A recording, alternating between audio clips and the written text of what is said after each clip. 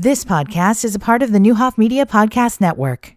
From the VermilionCountyFirst.com news studios, I'm Steve Brandy. Danville's opening First Fridays event of 2023 took place at the David S. Palmer Arena, and Fire and Ice, as it was named, brought out a massive crowd Friday night. The public was told to enter through the public skating door on Main Street, and they did, but it took a while to get through a very long line. Mayor Ricky Williams Jr. certainly noticed. I was really excited because when I pulled up, we had a line all the way back from the ice entrance to the corner of Walnut and Main Street. I mean, it's just great to see so many people coming out, having fun, fellowshipping together in a safe environment. As some families headed for ice skating and others headed for face painting or some of the amazing crafts and treats on hand, Vermilion Advantage Chamber Director Nicole Van Hefty was working the prize table.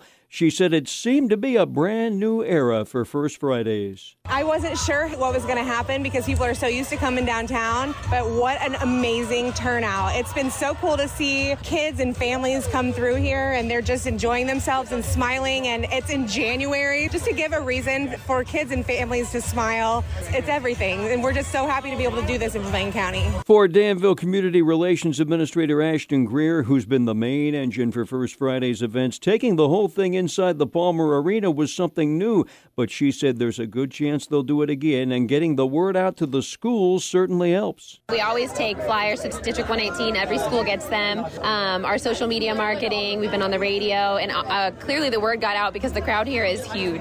I think every time you do an event for the first time, you figure out what kinks you might need to work out. So I'm looking around tonight and I'm thinking, I have some ideas, but I think that this is a huge hit, so we'll probably repeat it. Don't forget, reservations are already being taken for the February 3rd First Fridays event, the Folklore Progressive Dinner. Go to our website, VermilionCountyFirst.com. Click on the link at the end of this story. From the VermilionCountyFirst.com news studios, I'm Steve Brandy. You've been listening to the Newhoff Media Podcast Network. For more, visit newhoffmedia.com.